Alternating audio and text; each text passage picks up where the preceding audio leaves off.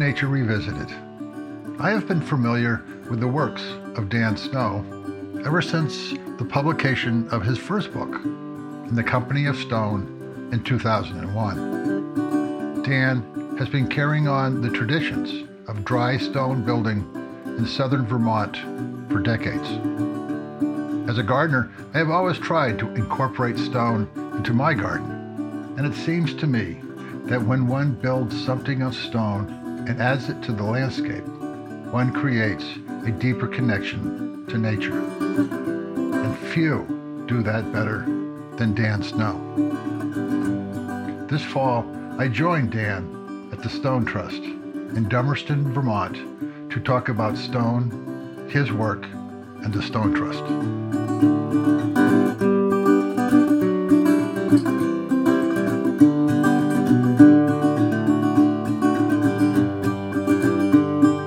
I would like to start with your growing up in southern Vermont. Try to talk a little bit about how those early years really affected you, influenced you, and brought you to stone. Sure. I don't think the time I spent outdoors as a kid was a conscious understanding of the impact it had on me. It was just play, lots of play outdoors. We lived in a neighborhood that was very three-dimensional, lots of ledges and cliffs and hollows and boulders, woods. So just being a kid with other kids, making up games, being able to call the outdoors our play place really was what got me to a point where I felt comfortable that that was my home. Never thought too much about where I would wind up. Having been born here, grew up here, went to college in New York City and thought, well, this is where I start figuring out where I'm going to go in my life because I wanted to make art. And it wasn't long before I realized that the scene of the city really wasn't mine, and just naturally came home needing to find a way to make a living here, doing something that I'd done summers through school, which was construction. Slowly eliminated the things that I didn't like about doing construction, and eventually came up with the only thing that was left, which was building with dry stone. Through books that I realized there was a bigger world of stone and walling and creating things with stone. Of course, just there's millennia of examples. So when I started thinking about where I wanted to go to see more of what can be done with it, I was lucky enough to be invited by a diker, which is what a waller would be called in Scotland, to come to him and work with him for a summer. That was in '86, which was 8 years after I'd started building walls. And I figured that that would be a pretty good way for me to broaden my understanding, and it certainly did propel it in a direction that felt more professional, more focused on the craft and on structure. I really was just building intuitively to start with, just by seeing what was in front of me in terms of existing work. Often what I was doing was rebuilding walls around here anyway, so it meant what had fallen down, I got to see why it fell down and then try and put it back so it wouldn't again.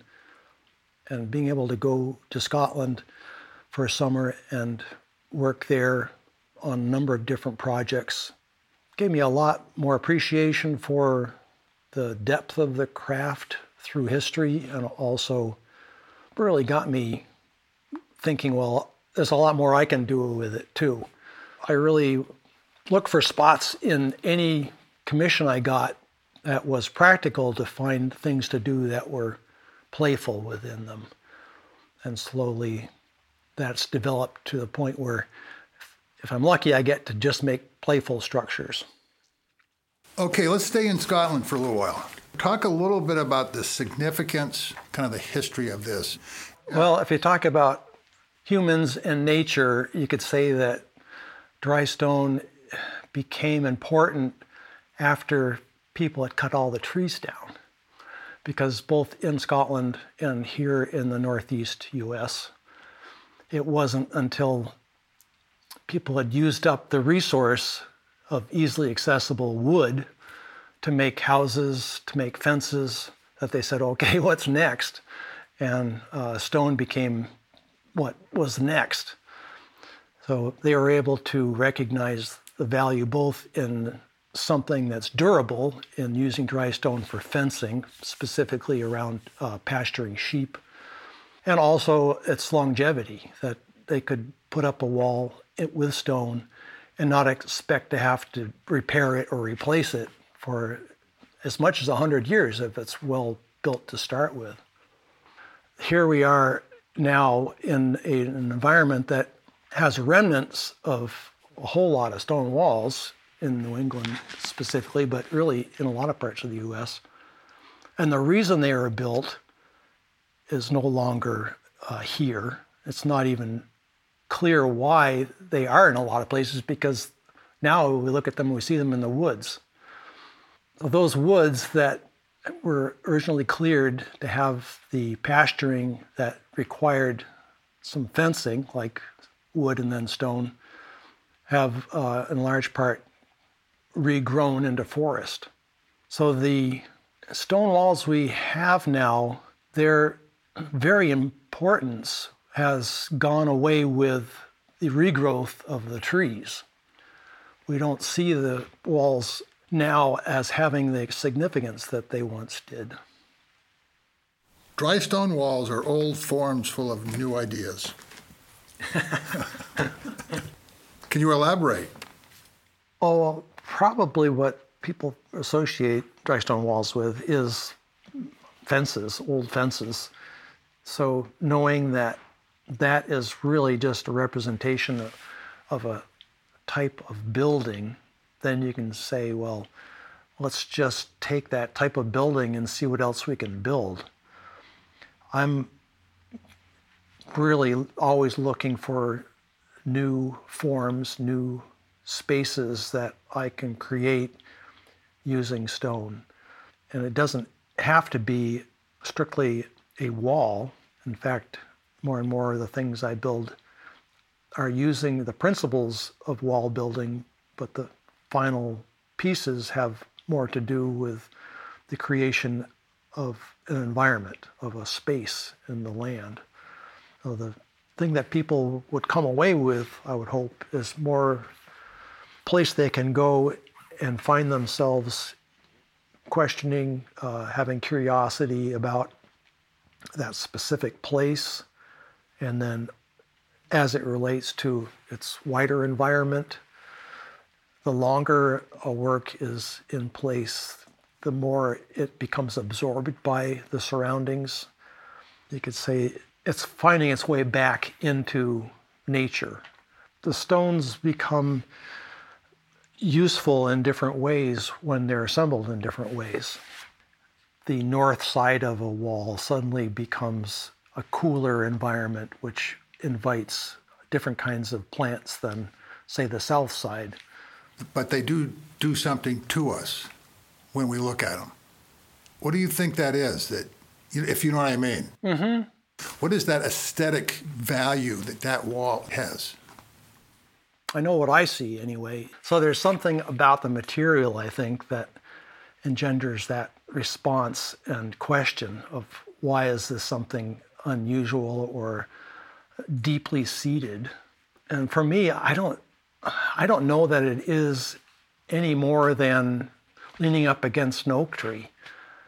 That in terms of its value to me as an element in my environment, it's one more interesting thing.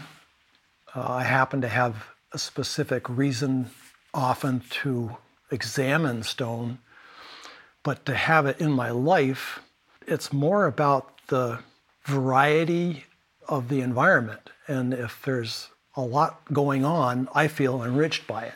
If I see a lot of animals, a lot of birds. I really enjoy bird song.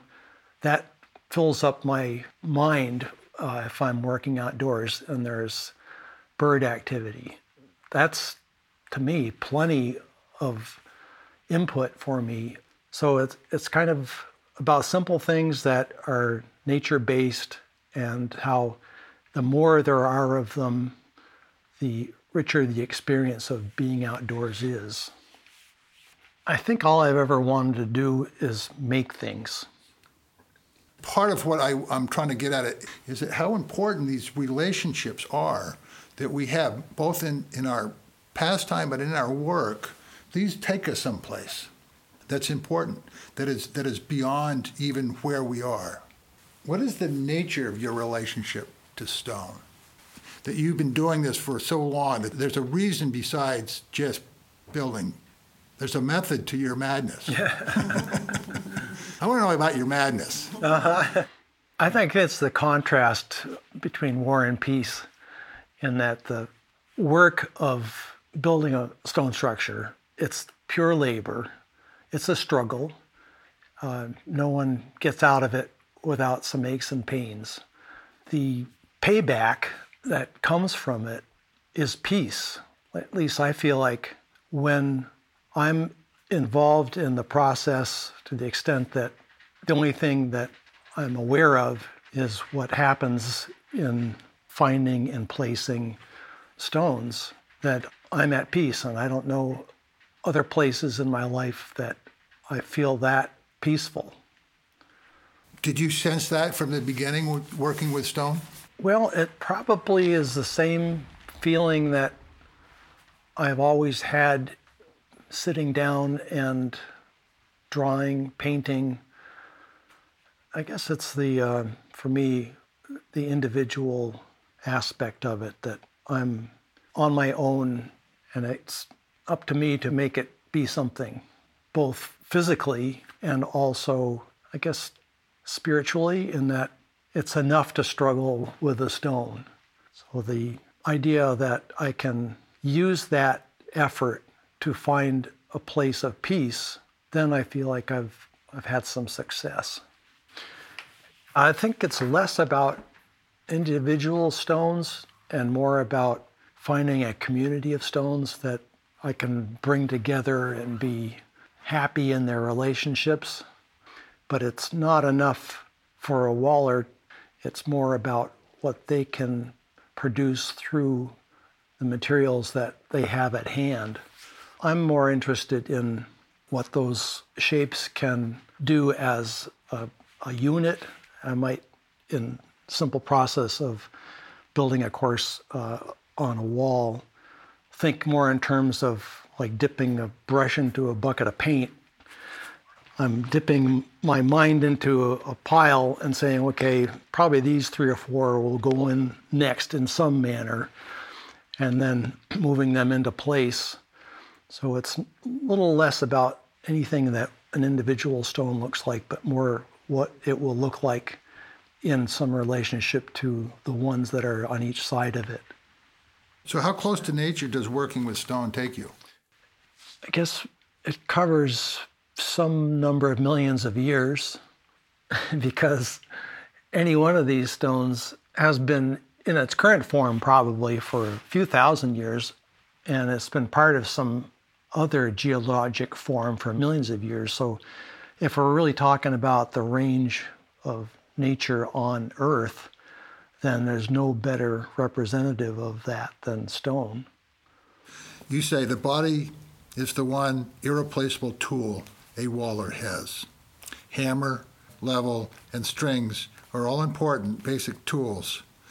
Definitely the most versatile tool is the builder's body, because it's a lifting device, shifting device.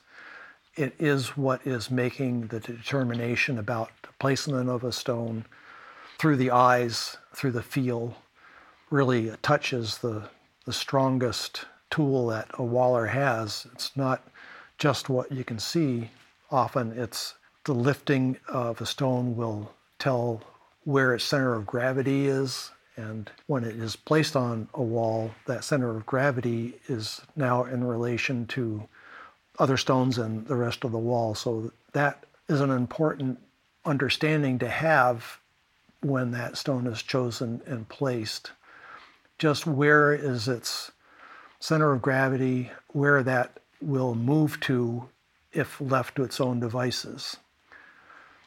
I think what matters to me has been changing over time, where I felt very strongly about the specifics of the craft for a long time and trying to adhere to rules that have developed both through the Dry Stone Walling Association of Great Britain, which I've been involved with, and what the Stone Trust does in terms of instructing people in good building methods. But now I feel that because I've trained myself well enough to accomplish that in a sense now is second nature. I don't have to think too much about the rules. And in fact, I can bend them a little and break them a little, knowing how far I can go and still do what I need to do structurally. So I find I'm very much interested in how the things I do both have interests for other people and also how they react to things that I'm doing. And if possible, to include people in the manufacture of the work, mostly in terms of young people, and just how I can think about making projects that there is an element of it that physically engages young people in its creation. It's pretty easy to see how once something's done, that viewers and visitors to a site would make their own way with it and find what is meaningful to them. So more of a challenge for me now is to say, well, is there something in this process that I can invite others to be involved with that even without any training, without having specific skills, I can funnel them into a situation where they have a little success, they feel like they're part of something that when it's done, they can come back to it and say, oh yeah, I was here and I helped make it. I'm looking for those kind of opportunities now more. So I just get a real kick out of seeing what young people do in their world and relating to it. And if I can have a little influence on that, I feel like I'm doing a little more than I've done before. So you would encourage people, particularly young people, to take up the trait of working with stone? It's not for everybody, but those that do want to spend their time, especially in the outdoors, it's almost all dry stone walling work is done outdoors, and who want to use their hands and really their whole bodies in a pursuit. Yeah, I think it's especially for young people that have a lot of energy to spend, it's something that is more than just play, in that you're in a relationship with your wider environment and some very specific members of that environment, which are a collection of stones that are all different. It's almost like being in a group of people and no two are alike, and you have to try and figure out a little bit about each one of them. Did you start Stone Trust? Myself and 3 or 4 other people started the Stone Trust almost 10 years ago now. This is an organization that is composed of many individuals, so people can come to the Stone Trust simply to observe the works that are here. Mostly it's an education facility in that people can learn about dry stone walling, as it is a way of employing loose stone in the environment.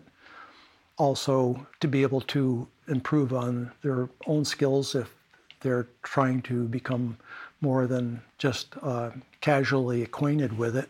Generally speaking, it's an organization that is in place to train people either here in Dummerston, where there are walls that are taken down and put back up specifically for different kinds of workshops that are done. There's a lot going on now that it's expanded tremendously. It's really fantastic what's been going on, in that a lot of people are now recognizing it as the place to go if you want to learn the craft, and also just spend a great weekend with a lot of other wonderful people outside wrestling with stone. But I really feel like people are recognizing it as an excellent way in a concentrated period of time to gain a lot of skill. People come away from these 2-day workshops really up their game, and also meeting some other really good folks who enjoy the same things, just getting outdoors, being involved with nature and their environment, and just sharing that love. Something that I'm very happy to see as a result of the activity at the Stone Trust is the broadening of the individuals who want to get involved in it, specifically women. There are now workshops that are taught by women, and all the women are participants. And just to have that kind of a venue available is such a leap in terms of what has been commonly perceived as a trade that men do. It's not a men's trade, it's a people's trade. It's the activity that anyone who's willing to be involved in nature, in the outdoors, in working with natural materials can do and can enjoy and become proficient, and in fact they can take it to complete professional level.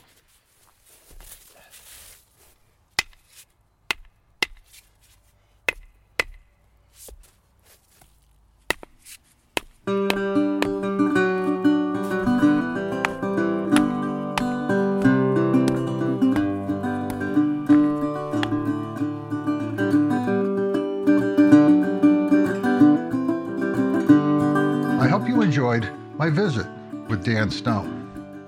If you would like to see some of the wonderful works and learn more about Dan, I suggest his 2 books, In the Company of Stone and Listening to Stone. Also, visit Dan's website, dansnowstoneworks.com. If you would like to learn more about the Stone Trust, visit thestonetrust.org. If you enjoyed this episode of Nature Revisited, please share with family, friends, and colleagues. The music for this episode is performed by Martin Decato.